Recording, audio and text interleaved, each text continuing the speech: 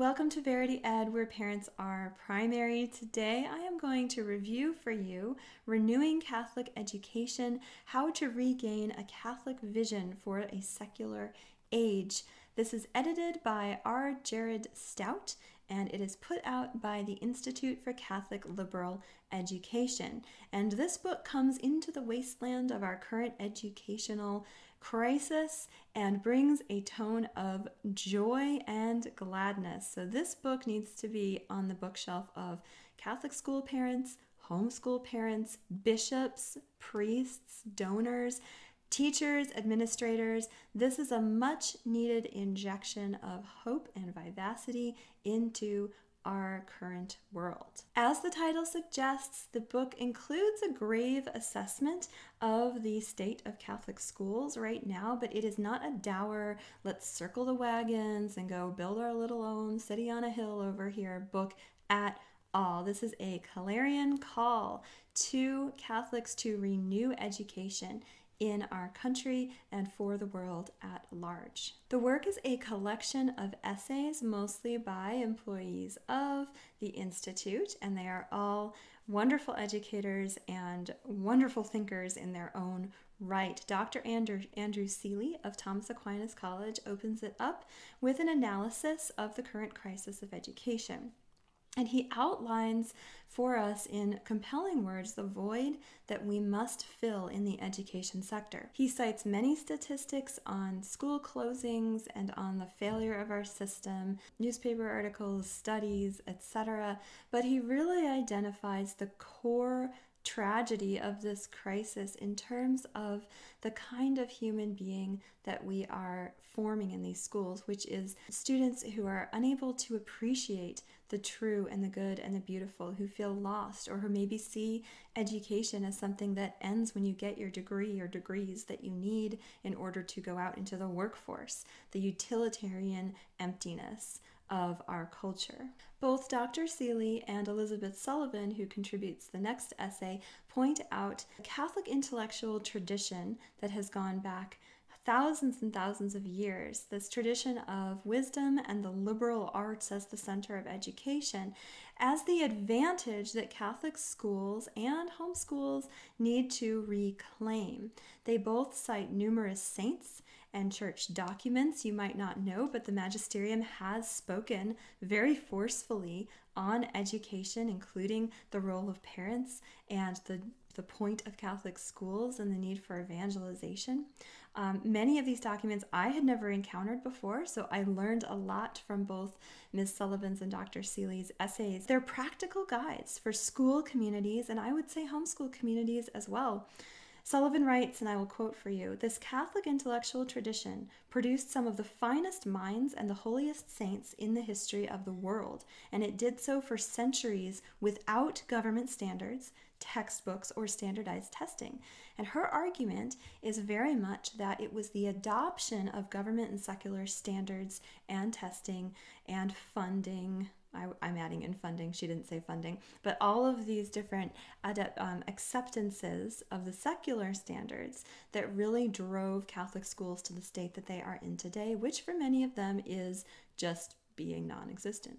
The argument is that no Catholic school can be authentically Catholic as defined by the magisterial teaching when it is dominated by curricula and methods and pedagogies and teacher licensing requirements and state demands and obsessions with quantitative testing that are dictated by a secular progressive worldview. And I'll quote her again because it's that good. "When Catholic schools emulate public schools and then tack on religion class, they create a dangerous dualism that undermines the unity of faith and reason. The secular model embraced by Catholic educational hierarchy and deployed by the network of more than 6,000 diocesan schools is a Trojan horse that by design threatens to manufacture generations of nons." And by the nons or the nuns, I mean those who profess no religious affiliation at all. And as many of you listeners know, that is the fastest growing and now the majority religion in the United States. It is simply no religion at all, the nuns. So, how is this so? She writes, the vast apparatus of government schooling is not a neutral actor. And I know most of you watching and listening do not need to be convinced of this, but this book does such a great job of articulating the issue that you really need to read it. And those are just the first 2 chapters, I'm just going to say, but Renewing Catholic Schools goes on to examine specific elements that set a truly Catholic education apart from the failing secular model.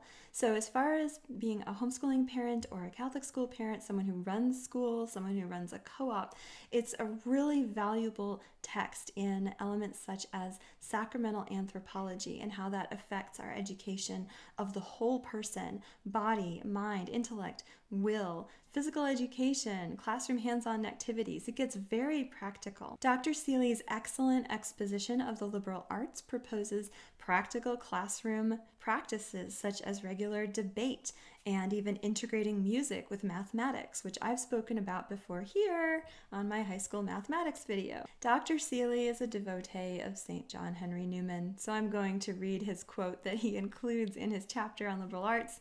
St. John Henry Newman wrote, "I say that one main portion of intellectual education, of the labors of both school and university, is to remove the original dimness of the mind's eye, to strengthen and perfect its vision, to enable it to look out into the world right forward, steadily and truly, to give the mind clearness, accuracy, precision, to enable it to use words aright, to understand what it says, to conceive justly what it thinks about, to abstract, compare, analyze, divide, define, and reason correctly." How beautiful.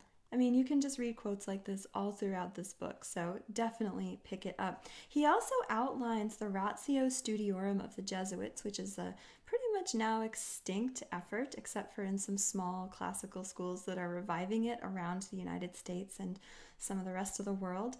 But his description of the progression from the grammar stage through analysis and into rhetoric is so well articulated and beautiful that, again, any homeschooling parent who is starting on this journey really should read his summary of that. And he does an excellent job of sort of bringing my Dorothy L. Sayers knowledge from the lost tools of learning into a more integrated approach to the trivium. So he writes, "The living practice of debate was intertwined with the formal study of logic, which provided a systematic study of the many forms, good and bad, that argument can take.